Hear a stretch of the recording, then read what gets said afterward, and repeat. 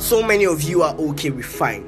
You are okay with average. You are okay with okay. How would you be okay with okay? Right? Because see, with that one life, like seriously, this is not Subway Surf. There are no saved meals. You have just one life, and you just want to live it like an average person. How is that possible? Because for me, I don't want okay, I don't want fine, I don't want average, I don't want enough, right? I want more, I want beautiful, I want awesome, I want super, right? And in every aspect of my life, I want a beautiful girlfriend. I don't want a normal girlfriend. I want my money to be mad. I don't want smalls. I want my life to be beautiful. I want my health. I want everything to be awesome, not little, right? And the problem is, I'm not saying you shouldn't be grateful. Remember, gratefulness is different from being satisfied with enough, right? Like, don't settle for less. That's my point. Because there is so much more you can do in this world, right? If you can dream it, you can bring it to life, right?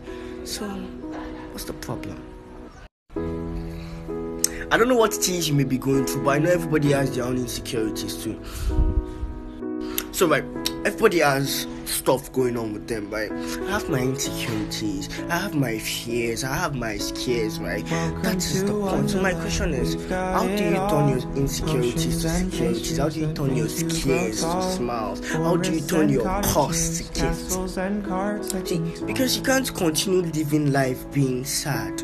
You just can't, right? And then it's everybody can change, everybody can become better. You can become better, but there are some things you need to do to become better, and you can figure that out, right?